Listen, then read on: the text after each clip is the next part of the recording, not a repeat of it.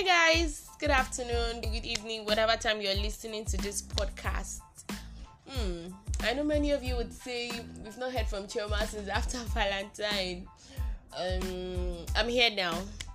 So we are going to be talking about a very, very interesting topic that I need you to pay attention to because it is very important.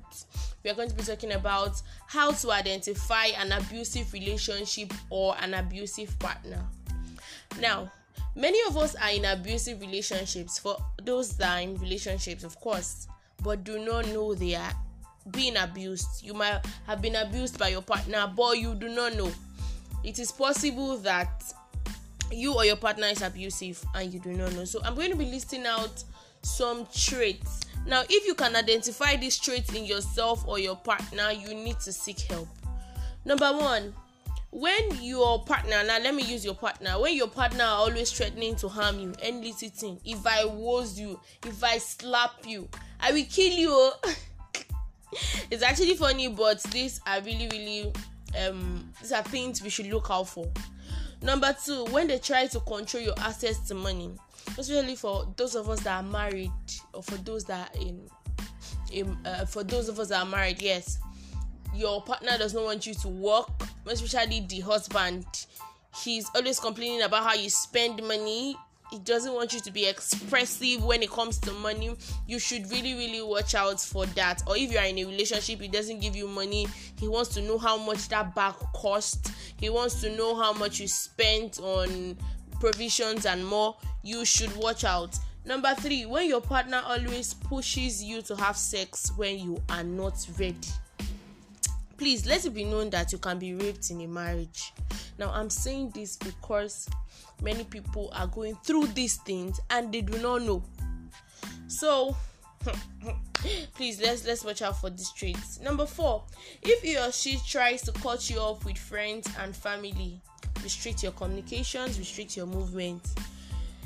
You have known your family since you were born. You have known most friends since childhood, and then you meet somebody and you are in a relationship with the person for 6 months, a year, and the person just wants you to stop talking to people that you've known over years since you were born.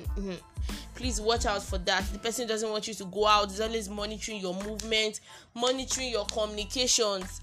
That is a red flag. If you're not married to the person yet, please, I need you to rethink.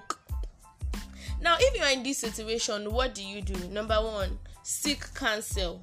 Please ask questions. Go to people. I know as I'm saying this thing, a whole lot of you are nodding and like, okay, this is happening to me. Please, if it is life-threatening, move. Run for your life. Please. If it is life-threatening, run for your life. Now, another thing is there are some people that are in relationships whereby their movement are so restricted that they cannot leave, or you cannot run, you cannot take to your heels. Please make a call. There are so many, search online, there are so many organizations that you can call for help. Call somebody, call the nearest police station. Please, because if you die today, that man, that woman will move on.